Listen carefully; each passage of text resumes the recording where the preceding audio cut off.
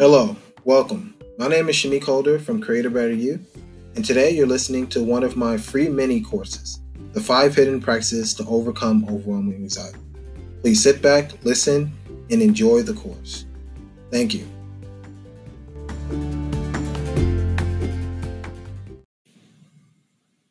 Hello and welcome. My name is Shanique Holder, and in this lesson, I want to talk about detective practice. Now, detective practice is the second part of awareness practice. So, awareness practice is just learning to be aware of your emotion, while detective practice is actually the art of using your feelings and questioning your feelings to discover what it is that you're thinking or what thoughts are running through your mind that's causing you to have those feelings.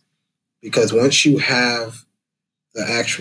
able to see your thoughts or the thoughts behind your feelings, you're able to examine them and you're able to determine whether those actions actually make sense to act on or not. And the truth is, when you do detective practice, what you're doing is you're uncovering uh, irrational beliefs and thoughts, and you're putting a light on them. And every time you do that, the power of that irrational thought or belief will lose its power. For example, one of my strongest beliefs I had was I used to always fear.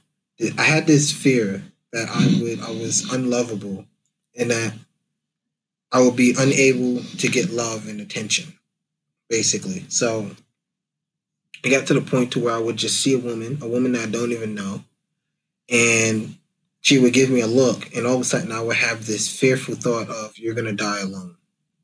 And the truth is, I didn't know that I was having that thought, and that thought was causing me to have such an anxious reaction over nothing. It wasn't until I was aware of my feelings, like really aware of my feelings. I noticed that I felt anxious around women, right? When I look at them, I started thinking, why am I so anxious? Why am I so anxious? Why do I feel this way around women?